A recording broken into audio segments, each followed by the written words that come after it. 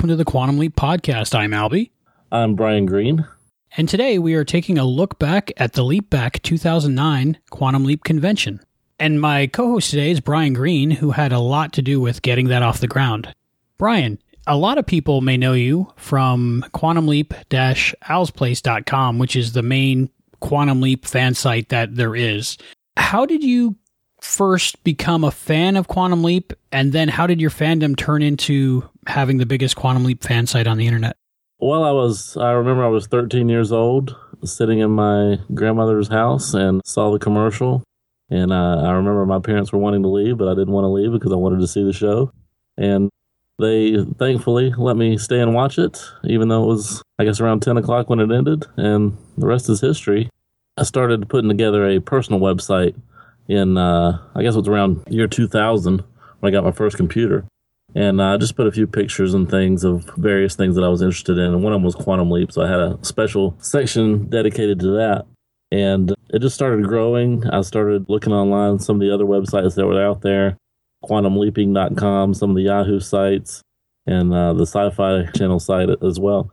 And I met a lot of great people there, a lot of other fans, and I just started putting together a lot of different things, videos, pictures, anything I can get my hands on, comic book stuff, fanzines, and everything. And it just started growing and growing. So that was back in around 2000. And here we are in 2015, about 15 years later. And it is what it is now. How did your fandom and your website evolve into having a full-blown Quantum Leap convention? It really started with the fans. I ran the Owls Plays message board that's still there. And people kept asking for conventions and when the next one was going to be and who was going to run it. So I started talking to some people, and I came across some great people. I met Nancy Cotter, Carol Cartwright, Donna Dickinson, Helene Kaplan, Emma Fee, Maurice Wallow, Barbara Pilnick, and Lisa Montalbano. And some of those are in the UK, and some of them are spread across the United States in various areas. And we kind of became a team as far as that goes. And we decided to meet up in Washington, D.C. for a full formal meeting to see if we really wanted to do this. And we put a fan survey out there to see if there was any interest, and there was a great interest in it. We got a fantastic feedback on that. So we decided to go ahead, and that's how it, kind of all started. Did any of you know how to start a convention, or were you just playing it by ear? A few of the ladies did actually participate in other conventions, mostly Scott Bakula-related conventions. But, they had a lot of great feedback. Nancy Cotter was our finance and legal person and did a lot of the legal legwork that I didn't know how to do. And some of the other ones had various talents that they brought to the table as well. I was just a website guy and a big fan, and I learned a lot through the entire process. But I can't say that I did it alone. All the ladies really put a lot of talent and effort into it just as much as I did, if not more. I know it's difficult sometimes for us to book guests. I was wondering if you had difficulties at first, and after you got the big guests, then the other ones fell into place, or was it difficult to get all of them, or was it easy? Well, we started with just a few, looking on imdb.com, getting some contact information. I actually started finding some of the lesser-known actors and actresses first, and got a few yeses, got a few nos. But it wasn't until, I guess, about a year out from the convention dates in 2009 that we got a yes from Scott Bakula and his agent. So that really made everything take off. And we were able to start selling tickets, and that really gave us a big boost. But yeah, we actually had much of the lesser known ones first. I know you probably can't say how much it costs to get each guest, but what were some ballpark figures? How much does it cost to put on one of these conventions? Well, the actual cost to put on the convention, it was really more paying for the hotel, paying for the, the audio visual that we had, and things like that. I can tell you exactly how much we paid each actor, and that was nothing. They all did it for free. Really? Wow, that is very surprising. It was amazing. Yes, all of them were fantastic. They all seem to be really nice people. They were. Every single one of them. They speak highly of you, too. Amazing. It's great to hear.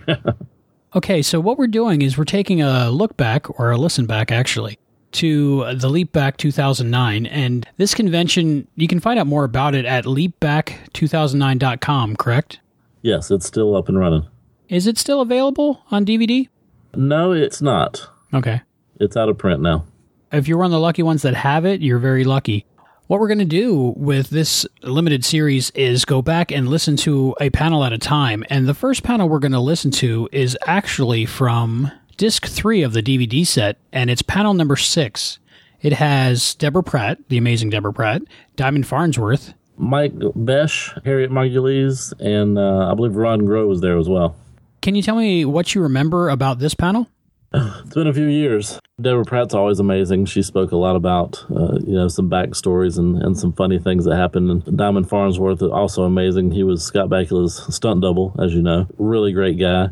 Ron Groh and Mike Besh, some of the background guys on the show, and as well as Harriet Margulies. Harriet was a really just amazing woman. She worked with Don for many, many years and had some fantastic and very humorous stories to tell about the show as well. So sit back, relax, and have a listen to panel number 6 from The Leap Back, 2009. Our guest stars from Quantum Leap are here to converse with you once again. So without any further ado, let's bring up the lovely Harriet Margulies. Mrs. Harriet Margulies. Hello, ma'am. Hi there. I'm going to give you some time. I'll sit at the end. Oh, sure. You want to sit here? And as you can already see... Hey. Over here. Jay. It's Jay. Jay. Oh, wait a minute. You know what? It's Old Home Week. By the way, the lovely Deborah Pratt has just walked on stage. She will be with you. Hey, Deborah. Someone signed someone brought a script, Color of Truth, and I told them that they could ask you if you would some autograph. I would be honored to. Absolutely. I'm going to let the lovely Miss Deborah Pratt introduce everyone who's going to be on this panel with her, since she knows them better than I do. So without any further ado, ladies and gentlemen, the lovely Deborah Pratt. Good morning.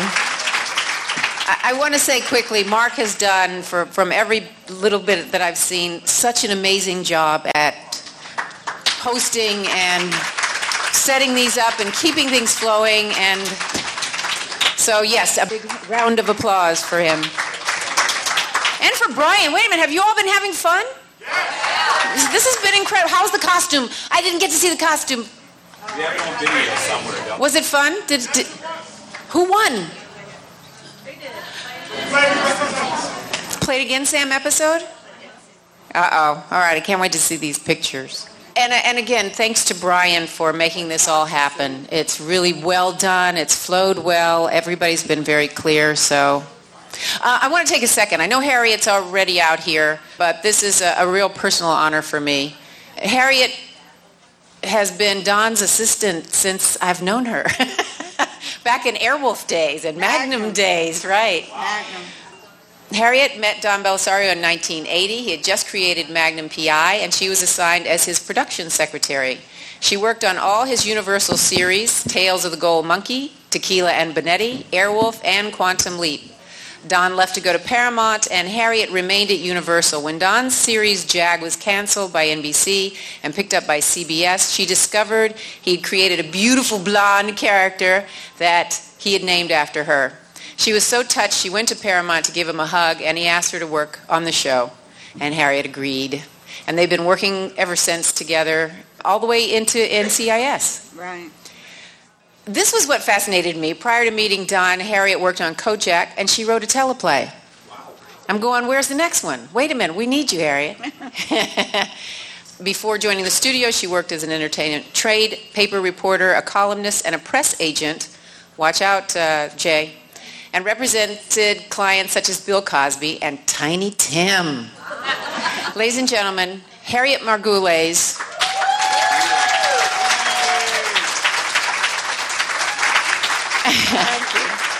And I want to add one thing more, because this is a lot of production, but the reason that these conventions happened is right there. We were doing the show, and Harriet, who somehow had become the input for all the fans, she discovered the fans on the internet. She came into my office, she said, you've got to check this out. There are all these people on the show after the show. You've got to check this out, and they talk about the shows. And when we decided, we've got leapers, we could have a convention, I remember talking to Harriet going, how do you get to the groups that, put on these conventions? And she said, I know.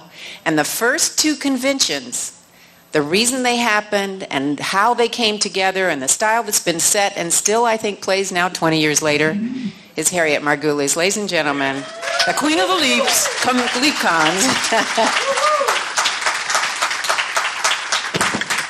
All right, now sharing the stage are the people that really made this show happen and tick on a daily basis. If I may introduce Ron Groh, he's been a member of the DGA. He worked as a production manager since 1980, and apart from the 5 years he spent working on Quantum Leap, Ron also worked on Dukes of Hazzard, Chips, Eric Estrada, okay, their story is there, and a number of TV shows and various Disney films. He was the heartbeat, I got to tell you, that kept us on time, happening, moving. And every time we ran into a problem, he'd say, you can't have that, but this is what you can have. And I think that's the greatest gift anybody can have is somebody working with them. So when you can't have something, they know 10 other things that you can have. Ladies and gentlemen, Ron Crow. Quantum Leap was a really unique show. And it was a really tough show because every week we had to do a different location. Not only a different time, but we had to create a different location in that time period. And so the person that did that for us was Mike R. Beach, our location manager. Mike, come on out.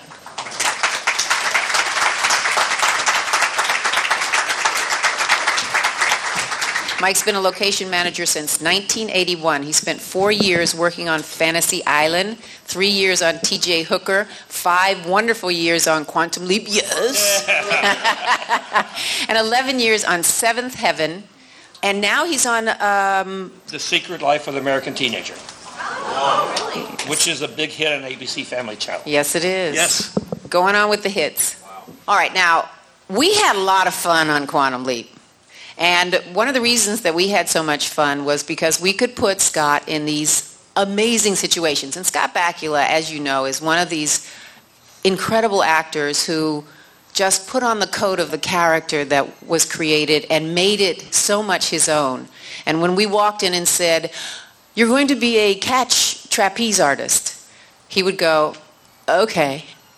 And then we'd say, and you're going to be a stuntman. And he would go, oh, okay. And he was always enthusiastic and he was always wonderful because he knew he was going to be in the hands of Diamond Farnsworth. Ladies and gentlemen, Diamond Farnsworth.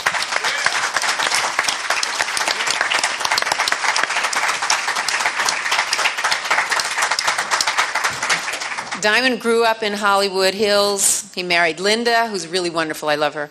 And they have a beautiful daughter, Courtney, and are about to have their first grandbaby. Diamond is a real live cowboy from birth. He rode in rodeo circuit as a young man. He tried his hand at a variety of other activities such as boat racing, car racing, skateboarding, skydiving, and motorcycle riding. These activities helped pave the way for his current profession as stuntman. Diamond had been working as a stuntman since 1968 with his first role in the film Paint Your Wagon. He's been, yes, give him a hand for that. He's been coordinating film stunts since 1980. Some of his credits include First Blood. Thanks, Max. First Blood, Rambo, Rhinestone, No Way Out, The Big Easy, Nadine, Pink Cadillac, The Astronaut Farmer, and The Dukes of Hazzard. The younger years for his TV credits include Tales of the Gold Monkey, Quantum Leap, 3 on a Match, Mr. and Mrs. Smith, First Monday, Crowfoot, Jag, and NCIS, currently in its 6th season.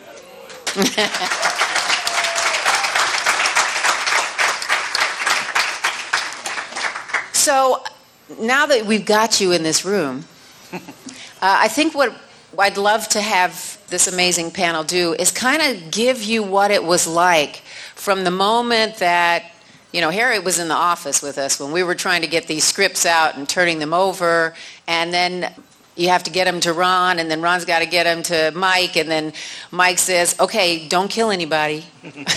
Make sure it's all safe, which Diamond did with perfection. So, Harriet, you want to talk just a little bit about how we got these scripts out? And who they went to and how they were distributed?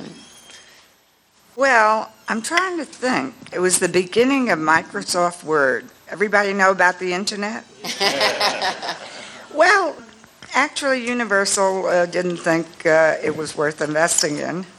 So, in order to talk to the fans, people would call me from all over the world, believe it or not. And I would fax us, what's happening on the set and what's going to happen when he leaves next time. And they would put it on something called Prodigy, which I don't think exists anymore.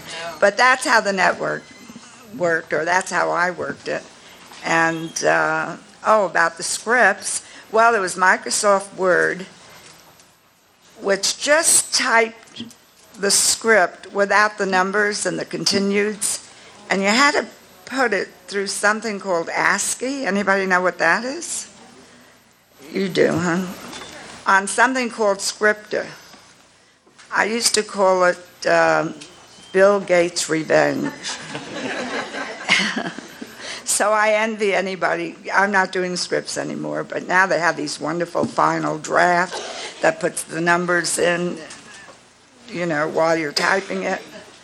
But it was pretty hellish. And unfortunately, once you put it through Scripter, you couldn't change it. So if Don had a revise, he couldn't work in Scripter. He would go back to the original script, which meant we had to read every line to see where he put the changes in. Are you all following me? Can you imagine? And which we did. And I remember, and then we had to proof the damn thing. And Don would stand in the doorway ready to leave, and he said, "Give me the script." And I said, "We're still proofing it." He said, "It takes you longer to proof than it did me to write it." And I said, remember the old commercial, "We will release no script before it's time." Just to drive him crazy. I don't know why he kept me around for, let's see. Because you were a perfectionist. It's true. You're absolutely right. Don was one of the last people to come to computers. He did not want to do computers when they first came in. He loved his electric typewriter. So to get him to move to computer was a true act of God or time or something. Well, I used to say Don wrote his greatest scripts, too, on a typewriter. Yeah, I agree. He's a reporter, or a former reporter, like I am, actually. And so he used to just type away. And then I would proof it and retype it and send it to the print shop. Boy, this is jogging my memory. I mean, it was like some fantasy. It's so simple now. I really envy everybody. But and then when that script was done, we give it to Ron. Late. Oh. But now we know why. Right. In episodic, there's 7 or 8 days of preparation, and then the shoot takes 7 to 8 days, depending on how many days are allotted in the budget. Since the scripts would arrive late, for all the reasons Harriet's mentioned, Don would often come to us in the initial concept meeting and say, "I need a church, a park, a library." And so we would start scouting, looking for these locations, preferably close together, so there wasn't a lot of time wasted in moving from one place to the other. But the highlight of all of this was our location scout lunch, which we got to know the restaurants in the area quite well. And a lot of our pre-planning and production took place there. So often we'd get the script probably sometimes the day before, sometimes the night before. And we really didn't have any time to build any sets, although we would have one set to build, which usually took all weekend on overtime and double time and was much more expensive. So consequently, we were on the road outside for 6, 7, sometimes a total 8 days of the entire episode. It was quite an experience. We would call it life in the van. We would get there at 7 o'clock in the morning. We'd all pile into a van, and we would take off scouting. And a lot of times we called it cold scouting. And that's when you would go out with Don just telling you, find me a house. And as we're driving around, the phone would ring, and Don would say, now, make it the house eastern side, make it Mexican, make it whatever. And we'd start scouting. And a lot of times we had directors. We had one gentleman named Joe No Picatano, who would never pick a location till the night before filming. Wasn't Joe here Friday? He was. Yeah, Joe was here Friday. Joe No Picatano. And he'd never pick a location. And we'd always pull it off. And it was very expensive to do it that way, but the show paid off. And it was a big hit. And we would work with Diamond, and we would try to, if we knew it was big stunts, we'd try to figure out some place that he wouldn't die. Thank you, Mike. And locations were, I think, if I'm not mistaken, 1955 to 2020. Was that the... Well, I mean... We couldn't go back. We couldn't go back. I think it was 1955. Some shows were 1955, and then we'd go up to the year 2020, I think. Yes, we pretty much code that, but we had one show, Leap Between the States, where we actually went back to 1860, the Civil War. Oh, the Civil War, you're right. And we Right, did the that war at Disney between the Ranch. states. Yeah, right. Yeah. No, it was amazing, again, I have to say, if you look at the quality of the show and how well it holds up 20 years later, I think that we had an amazing team who would take what we as the writers put down on paper and bring it to life in a way that made this show seem like a major movie every week. Don't you think so? But that's the team. That's Ron, that's Mike, and then when Diamond stepped in, I mean, he added an edge of believability, and to Scott's true talent, Scott was fearless. But Diamond, tell us about some of the stunts that we did. One thing I have to say, I was very blessed to be able to work with a man like Scott Bakula. This guy's got more talent than I've gotten through my whole body. He is just unbelievable talented. And one of the shows, he never rode a motorcycle, ever. Now, me growing up, we all, everybody thinks, never rode a motorcycle. And in 30 minutes, I had him riding a big motorcycle. Not a little one, but a big one. And I always said he was like a duck to water. He just took to everything so great. He, on the trapeze show we did, he didn't like heights that much, and hanging upside down as a catcher kind of got him sick. I mean, and talk about every day we had him up hanging upside down. He would come down and go outside and, and get sick because it just throw him off so much. But he didn't back down one iota, where most actors would say, that's it, I'm not doing this anymore. He was up there every day swinging upside down, and he did a great job. Unbelievable. I mean, that's the kind of guy, as an actor, you want to work with. He would try anything. And it's always better to get the actor to do most of the stuff so you can see that it is the actor. And he was just unbelievable. And like I say, I couldn't ask for a better actor to work with than Scott Bakula. He was just fantastic. I remember you taking Scott out to the trapeze training area. Right. Which I said, I want to go. And she came. And I said, I am so glad I don't have to do this. No, you did good up there. You swang across and had fun. And it was that let go. Right, to go into the net. Into the net. You know how hard it is to let go 20 feet up above a net? It's hard. So you swing back and forth till you get your confidence up, then your hands are slipping, you go, well, I'm going to have to come off this one way or another. So, great teacher.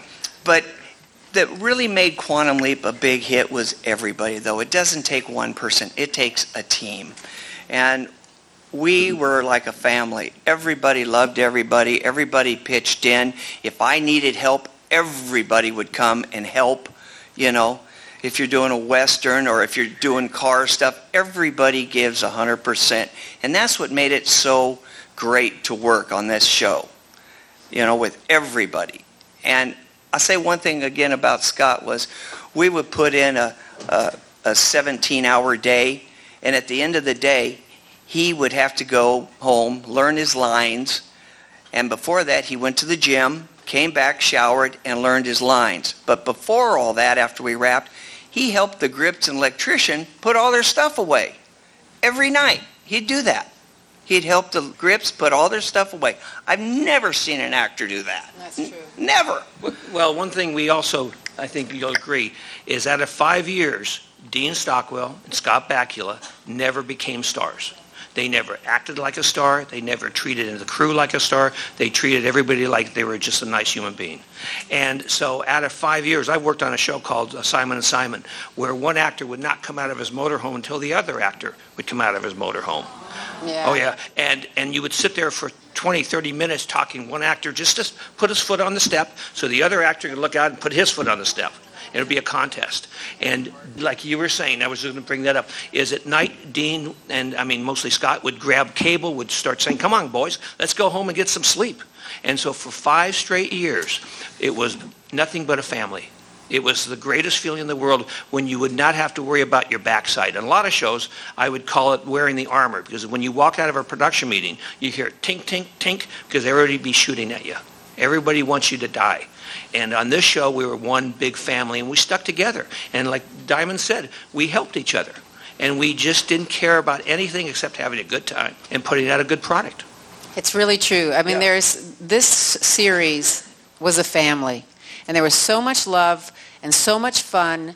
And I think, especially on the set, Dean and Scott set that tone. They knew if there was a problem. Scott knew if there was a family problem or an emotional problem with somebody in the crew. He was daddy. And Dean was there, but their joy to be with each other and the fun that they had. Remember the pie fight? Right. I think that was on Seabride. I think they did it more than once, though. Poor Scott. I think I've done some horrible things to him, but he had to be in garbage for like 3 days. It was relatively clean garbage, though. It was always clean. Relatively clean garbage. But he was wonderful. And at the end of one night, Dean came through with a pot with these pies, and they pied each other. But again, you never knew what gift of joy was going to happen on the set. So it kept it fresh and exciting, and like Diamond said, and like, Mike said, we were there for each other. Everybody watched each other's back, and it's one of the rare shows that in Hollywood that was allowed to happen. Do you remember the Stuntman show? Yes. Originally, I think I had mentioned this. Brad Pitt, didn't he come in and audition for us, Harriet? Do you remember that? Brad Pitt came in to audition. He was a young actor. He had just done Thelma and Louise, and he didn't want to be there. He was absolutely miserable. And I remember saying to the director, and the casting people kept saying, he's going to be a big star, he's going to be a big star. And I said, you know what? He probably is going to be a big star because he's gorgeous, he's got this amazing attitude, but it's real attitude. And our set is so special. I would not want somebody that didn't want to be there to be on the set. And I don't remember the gentleman that we hired. But he was very good. I mean, he did a great job. Well, do you remember when we hired Jason Priestley as a day actor? Yes. Okay, and then right after that, he became 90210. That's right. Yeah. Right. And of course, The car show. The car show downtown L.A. Right. Kamikaze Kid, that's right. Kamikaze Kid. From Desperate Housewives, Terry Hatcher. And I mean, we've been very blessed. And Northern Exposure when we did the Catch a Falling Star. Yeah. Yes, Yeah. Janine Turner. And Brooke Shields. We launched a lot of actors and actresses. Brooke Shields, as a matter of fact, I went in to pitch Brooke Shields, and they said to me, no, she's done, no. I said, look, she deserves a comeback, and I think she's got a funny bone in her. And they said, nobody's ever seen it, and they turned us down and turned me down and turned everybody down, and I said, just bring her in. And I think Don met with her and said, you know what, I think Deborah's right. I think she can do this.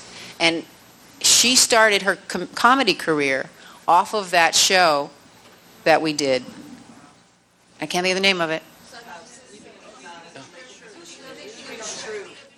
Leaping of the No, yeah. Was that? Yeah. Oh, that's right. Okay. Yeah, you wrote the one for Elvis Presley.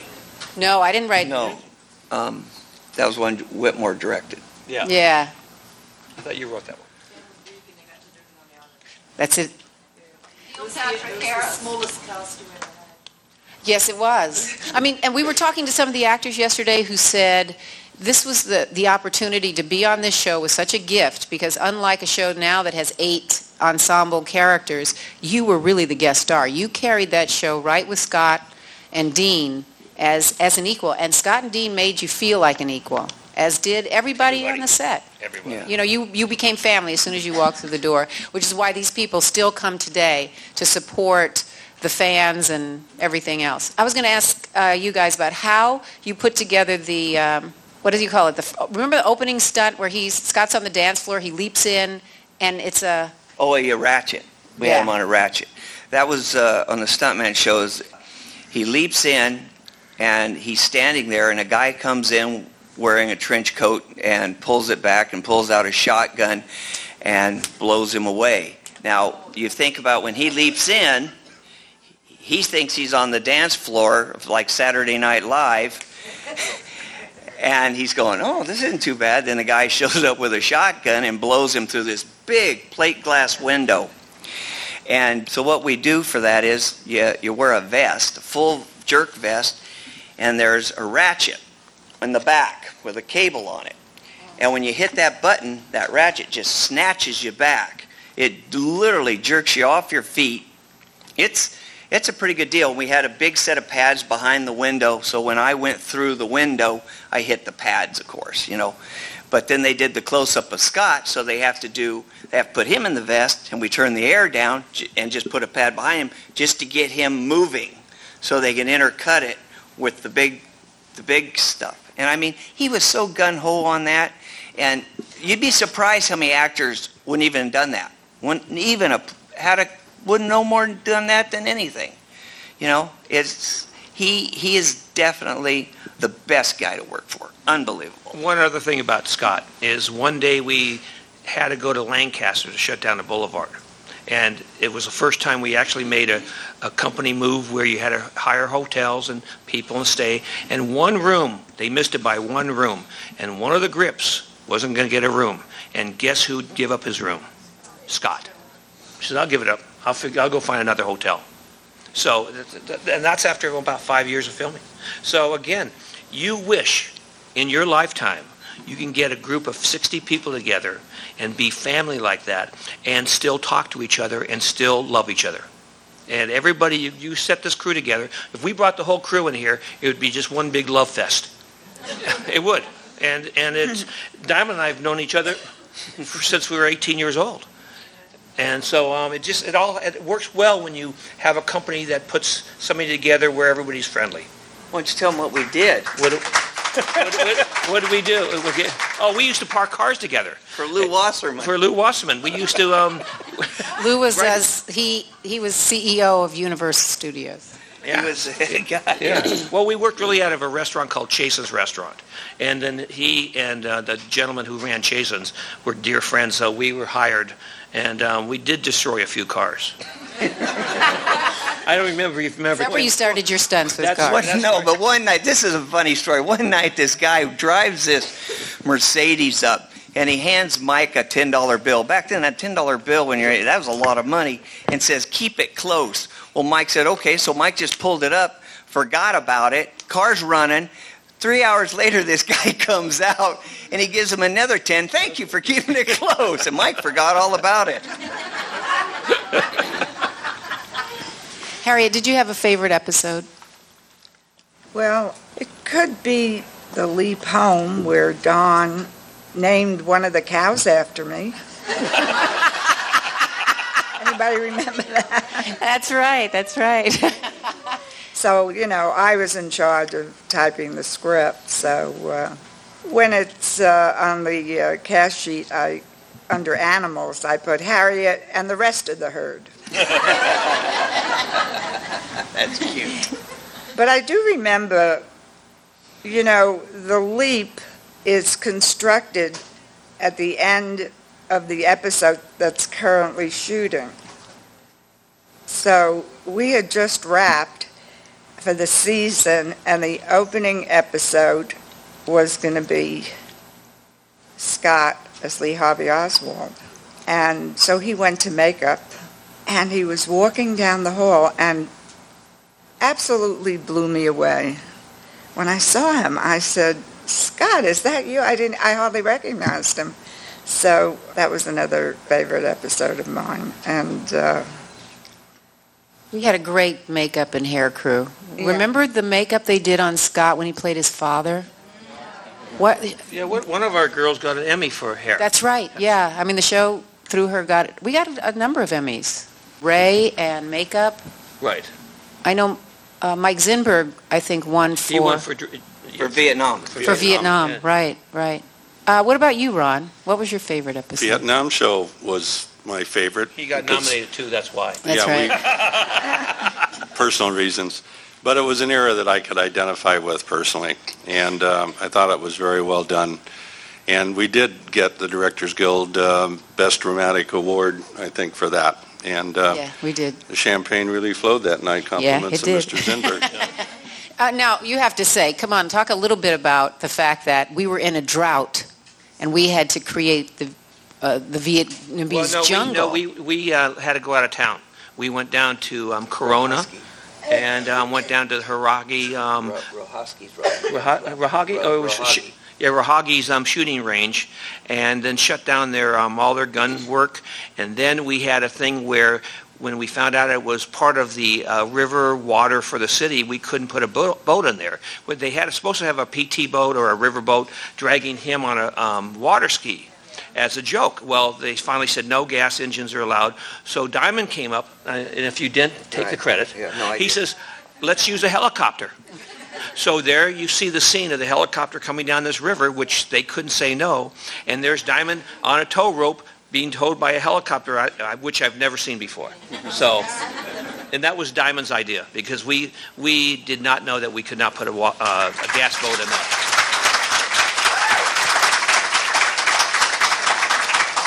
How'd you get in the water? I was asking how he got in the water. It was really funny because, you open your mouth and then afterwards you think, what the hell did I do that for? Which I didn't know when I first got there, and we were getting ready to do this scene. I stepped in the water and it was you just sank in the mud. I mean, there was no way you could do a shore start. The water wasn't deep enough to do a deep water start. So what I ended up doing was I got a log and I placed the log in the water, and I stood up on top of the log and I took like 5 coils. If you know how to ski, you take 5 coils, and the helicopter was hovering up there, and then I just told him to go, and at the time I just threw the rope out and jumped off the stump, and I was a pretty good water skier back then when I was a kid, so and that's how it happened. But the water was only 2 to 3 feet deep through this whole thing.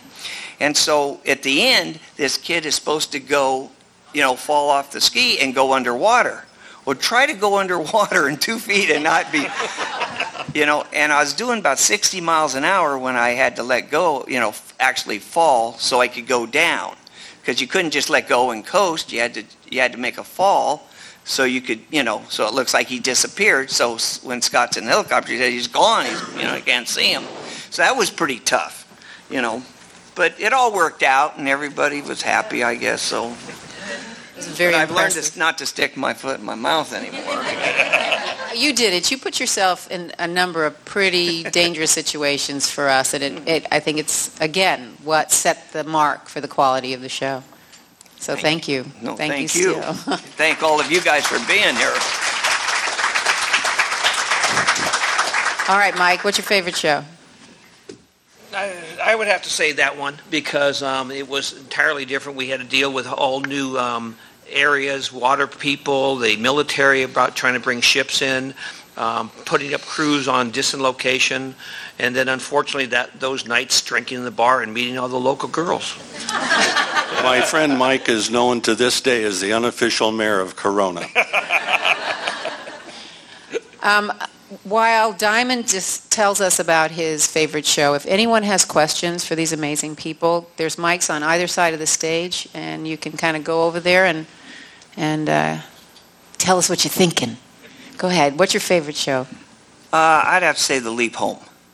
I mean, what a great concept to be able to go back and see your family, once they're gone.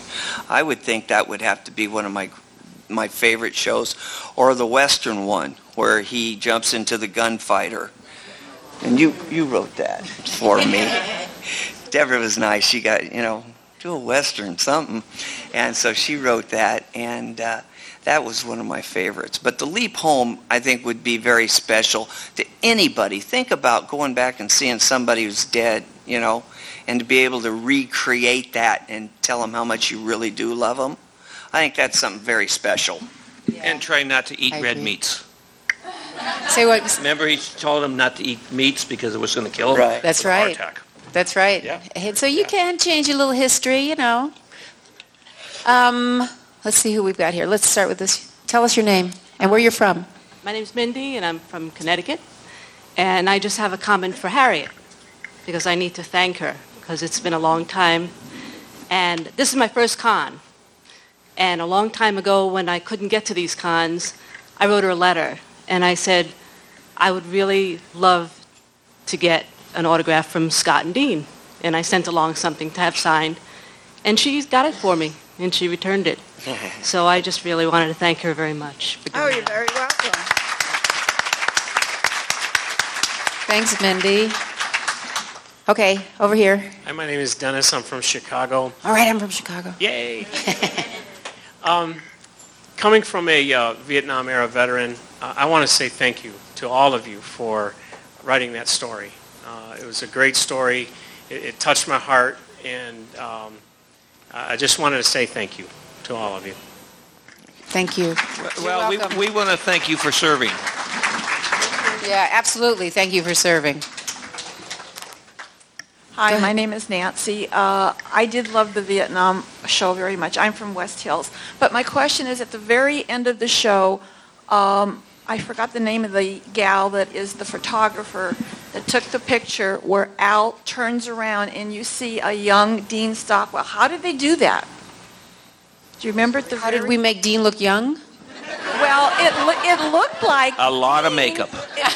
No, it actually looked like him when he was in his 20s and 30s. And they took a was picture that, or and how did they do that? Over the body. Right. I mean, all right. See, these are some of the tricks that we in Hollywood do. The shot of Dean was far enough away so that in the picture itself you couldn't see the details of Dean. Mm-hmm. When the shot was shown, the grace of airbrushing was able to age him down. And so it really made it look like, I mean, truthfully, we could take a picture of you, and for the most part, we can make you probably 10 years younger. I'll take it. With that. We'll all take it. I like that. Listen, I got to tell you, it's a very good one. Okay. Does that answer yes, the question? Thank you very much. You're very welcome. Anybody over here? Oh, somebody here.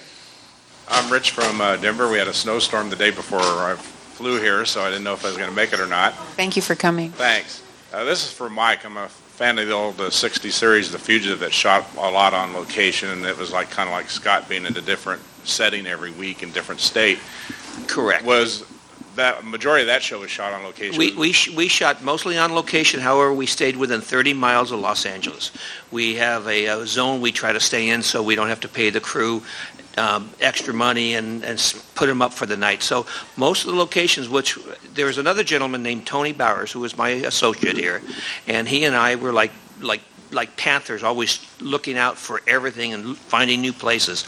And it was really difficult because I was going to say the nice part about this show was every script was not the same.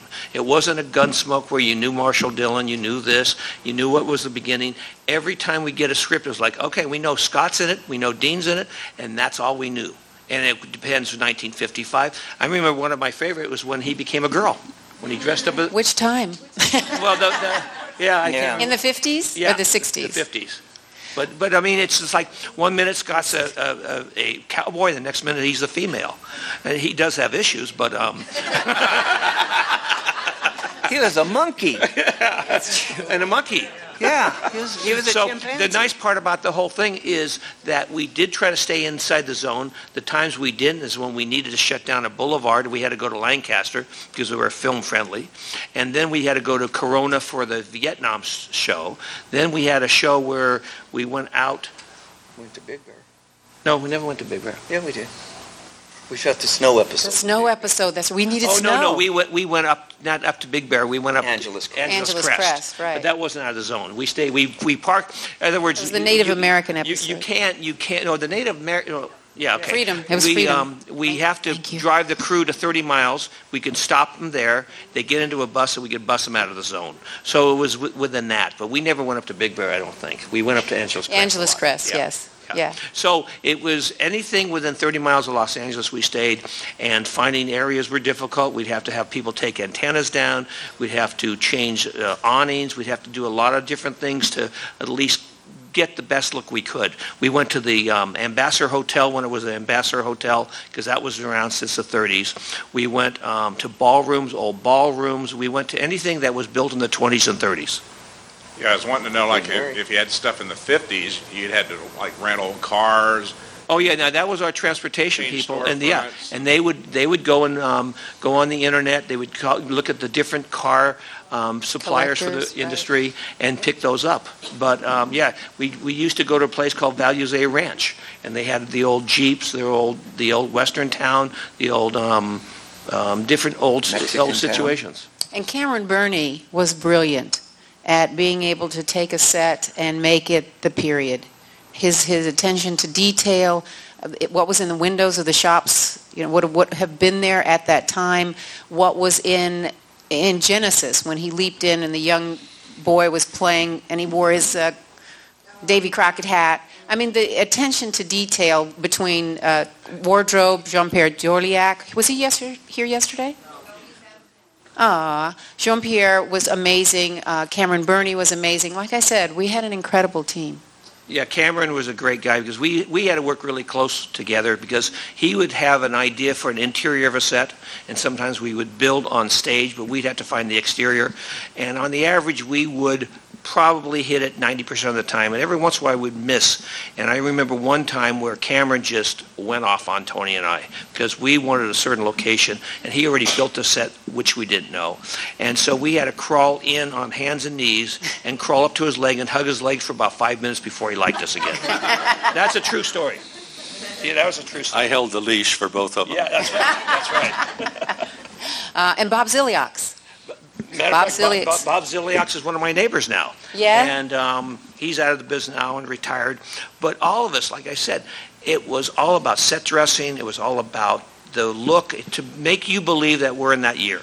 And I think we did a terrific job. And I think you actually believed it.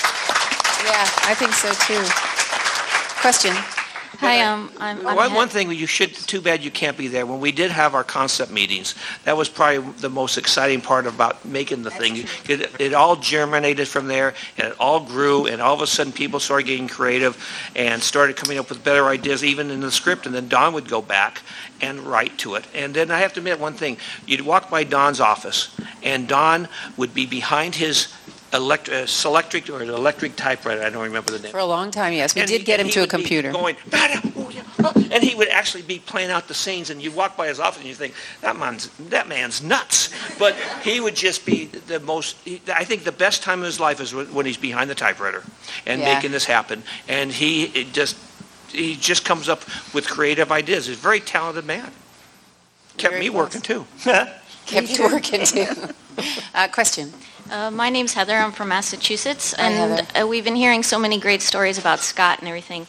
But I have to admit that Dean was the reason I really loved the show. So I was just wondering if anyone had any stories about working with him, any funny memories or anything. Well, I think when we're talking about Scott, we're also talking about Dean because they were a duo, and Scott never, ever caused a problem. He was just always there. He knew his lines. He never caused a problem. I really believe, I think them as one, because they were just the part of the energy that kept us going. Because don't forget, we worked 12 to 18, 19 hours a day. And numerous times on bad locations, I remember wrapping up at 11 o'clock at night, going home, showering, shaving, going back into my car, go to the location, and have the guard wake me up at 4 o'clock in the morning. So they were long, grueling hours we used to put in. I have a Dean story. Good. I used to go to the set a lot to get pictures signed, and I would come onto the set, and Dean would be sitting at a table, and he'd jump up, and I said, "Oh, Dean, you don't have to get up every time I enter the set." And he said, "I will always stand up when you enter a room." It was so heartwarming. And then my favorite story is the last episode. Unfortunately, mirror image, unfortunately, we knew while we were shooting it that we weren't going to be picked up.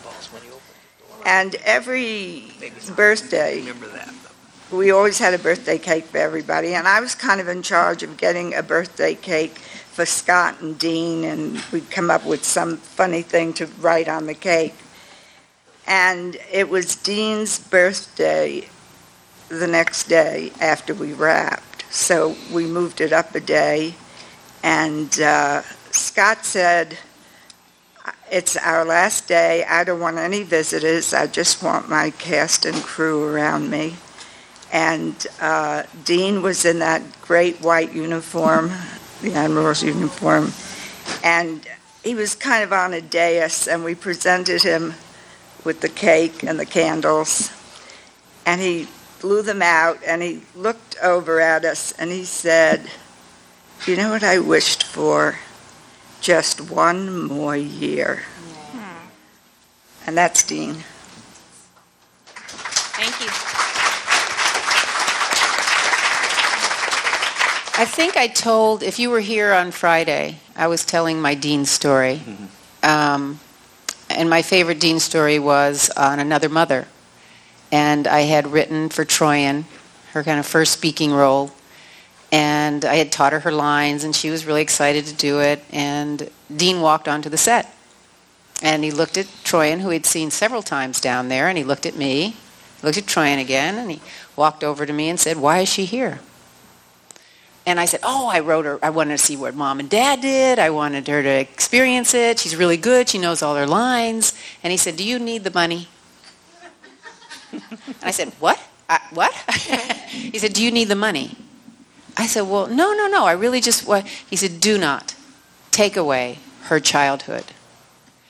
And his words and the look in his eyes was so poignant that it made me realize, here's a man who was a Broadway star at 5 years old, how he grew up taking care of his family, and he didn't get to be a kid.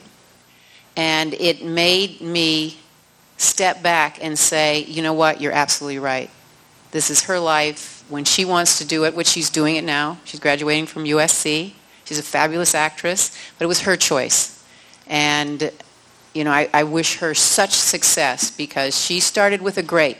Dean stayed by her side every second she was on that set to protect her, and it made you go, what did he go through in the course of his time there that made him say that, and that made him say, please don't do this to this little girl. And I respect him to this day for it, and if he were here, I'd thank him again. Well, there's one more Dean's story I liked, and it had nothing to do about our show. It's when he got the star on Hollywood Boulevard. Right. He was so humbled and kept saying, I don't deserve this. My friend needs this or has it. Here's a man who been in the business since 5 years old, and he was almost embarrassed about getting a star on Hollywood Boulevard, which I thought was really classy. He didn't think he deserved it. He just was totally shocked that he would get one. So it was a man who had no ego, and then this business is really rare. He had great humility. Yes. Do you have something you want to share? You know what? I'm sorry to say it was 20 years ago. And I'm sure that there were a lot of funny stories because he was a very funny man, always smoking a cigar. But I don't remember anything Did he bring in a stripper? Yeah. Okay, what was that story? It was a birthday surprise, wasn't it? Some things I think should be behind the scenes. It was a birthday surprise. Yeah, something. Well, I know, but let's give him a. Well, for one of his birthdays, we all chipped in and bought him a stripper to come in on the set, and it was and she did a dance, a lap dance, and some other thing. It was very, and he was very humble. He did blush. That's the way he was. He was, Now Scott probably would have got up and danced with her, but it was very cute. He was very shy and humble, and in the back of his mind, he's going, yeah. But he was a very humble man. Just one word, he was a gentleman. He was an absolute gentleman. We have one question over here. Hi, I'm Debbie from Dallas, Fort Worth. Debbie. Yeah, Hi, Debbie. Always gets a reaction. Hi. This is mostly, I guess, for Diamond. Listen to you tell the helicopter story. Were you conservative and you did a lot of just what they told you to do, or did you use this as an excuse to say, "Ooh, I always wanted to try that. I want to suggest this. Why don't we do this?"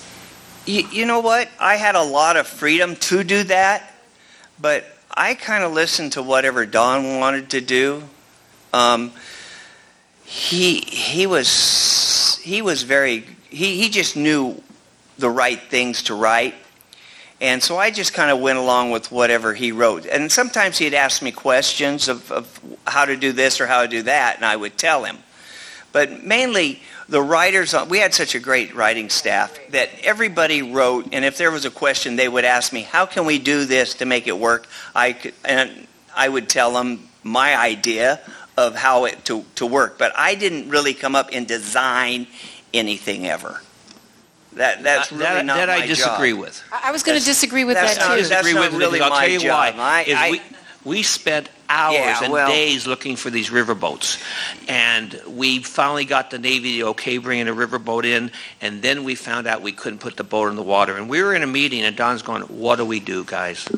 And we're all going, "I don't know." That's one incident. No, but I'm just saying. But for the helicopter thing, that was you and only you coming up with that idea. One time, one incident. Okay, but Don, in his behalf, I have to say, I've been in the business now for 42 years, and I have never, ever seen a writer-producer sit down in a production meeting and rewrite a script while you're having the meeting. I mean, it was unbelievable to me. You would get one script. By the time we were done with the production meeting, he would have a whole different, it was all the same idea, but everything was changed. He was fabulous that way. He still is. He can just... The things that come in this man's mind to write, it's amazing to me. He was a great mentor to everybody. I couldn't write a Dick and Jane book, and I'll be, but this man, to change the stuff he could do in a production meeting, it was amazing. Hey, Diamond, I have a story for you. One day, the supervising producer came in with the script that was shooting and said to Don, "We're over budget. What do we do?" Well, Don took the script, flipped a few pages, picked up a pen, and went like this. Xing out scenes. Now, it was all in his head. Yeah, Can he you knew. that was a miracle. How he just... But you have to look at it, too. I mean, Don was an amazing writer, is an amazing writer. I think he's an unsung hero in Hollywood and should have been honored so much more than he was. But he could take a script, and I take great pride in learning from him and edit it like nobody I'd ever seen, But he could also take a show and edit it.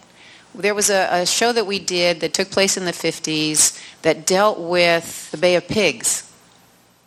And it wasn't working, and I asked him, I said, can't we make it so that it has an immediacy to it. And I said, isn't there a way that we can make it seem like this film is happening right now? But in those days, it was shot on film, then you had to take it to the studio. So unlike today, where you're in the midst of it as it's happening, we couldn't do that. But he said, this is a great idea. Here's what we can do. And we went in and re-edited that show to add a level of immediacy to it, that even though you knew what was going to happen within the history of it, the tension was created in the editing. So his gift as an editor, I think, is both on the page and in film is amazing. We have one more question over there. Morgan from Houston. Hi, Morgan. And my question was for you, Deborah. There have been some other shows where writers have wanted to go forward and have wanted to produce other episodes, and they've put out novels. And I know you've put out novels, and they're great. There was a large book that was put out about the series that never was, which was Star Trek II series, which was going to be on a Paramount network, and then it never happened. And there was a large book that was put out with all of the ideas that were going to be in it that didn't make it. And you had mentioned yesterday that you had some of that 6th season of Quantum Leap. You had some ideas. And I was wondering if anything has ever... if there's ever been an idea, I know it's been 15 years, if there's ever been an idea to say, well, here's some ideas we had, and then maybe...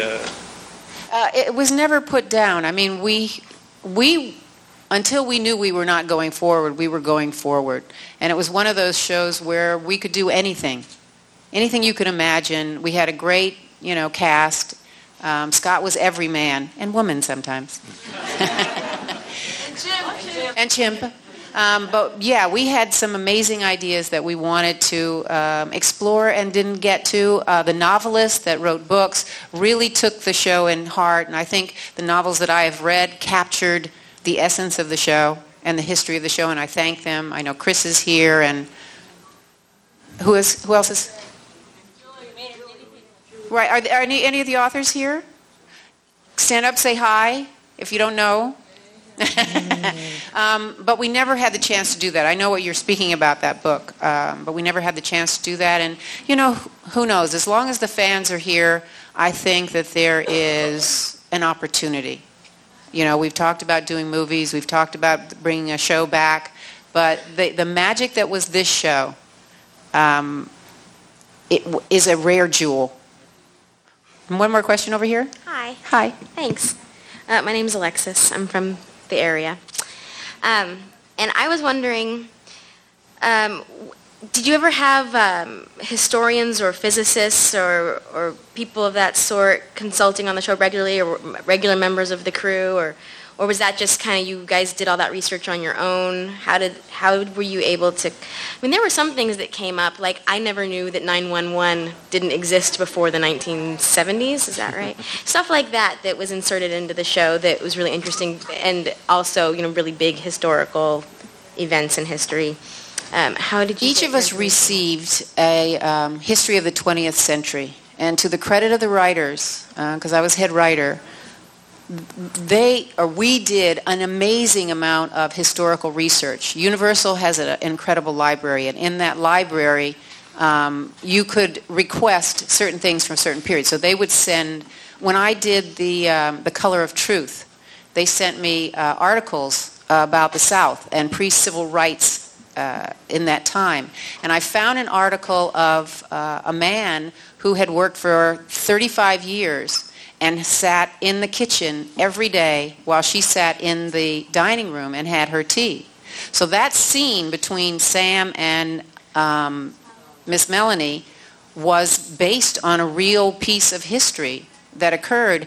And the way I got to change it was, in that real history, they never sat down at the table. And I said, you know what? This is a man who's from the present. Actually from the future, but he's a man who's from the present. And his sensibility would be, no matter who I am, I'm a human being.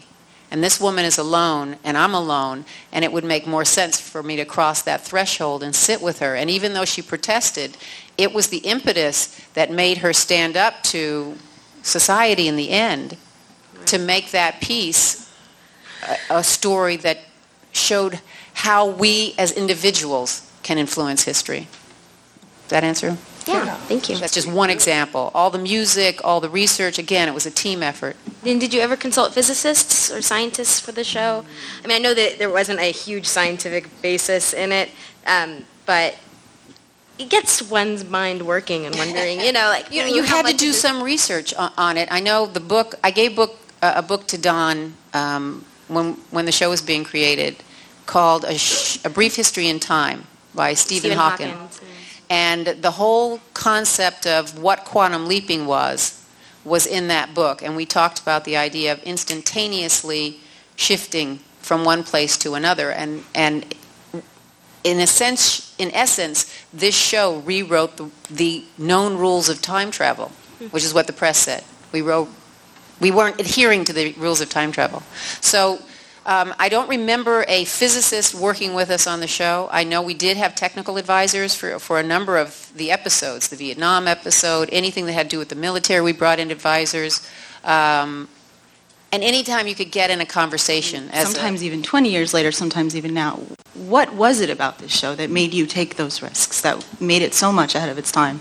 Where was that coming from? This is to the whole panel. It's coming to you. I mean, take it. I'll tell a story in the sense that the first season that we did, I wrote The Color of Truth, and I wrote What Price Gloria.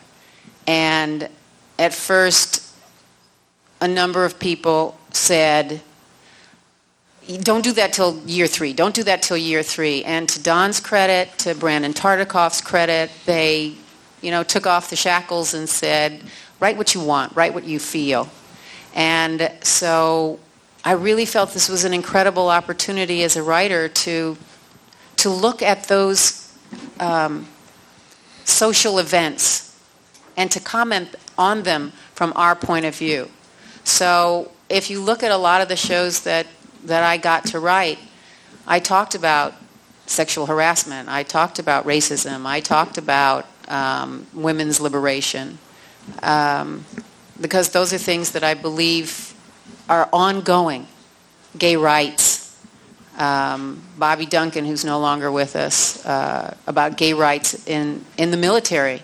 So the show became that kind of platform, and you're right, television still today does not represent the opportunity, or does not explore the opportunity to talk to the public and get them thinking, because one of the other gifts that this show had, and I honor it again, and this is Don at his best, the show had the ability to say, think about this, and then let the audience make the decision themselves. I think, unless you guys have something last to say, It's up to them. To them. Any more questions? I think that's... Oh, okay. I have one last thing that I want to do, and I have to give this to Brian and again, the team. Deborah Sell and Adina are some incredible fans that have been with Harriet for a very, very long time. When she discovered you guys on the internet and brought it back to us, and she opened my eyes to, I think, the future of where entertainment has gone today. And I continue to pursue it there. I wanted to acknowledge these ladies, but I also wanted to say thank you to Brian A. again for putting on an incredible convention. But I said to him, we should give Harriet an award, because the reason these cons happen is because she got behind it and she made it happen, and they took me to heart. Harriet? Oh my God.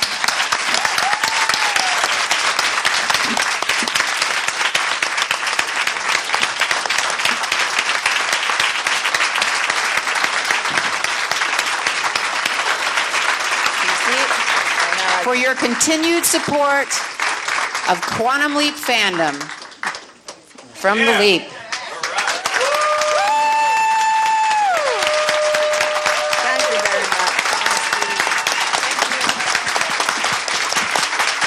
All right, everybody, have fun. I think there's some surprises today and some people today you want to see.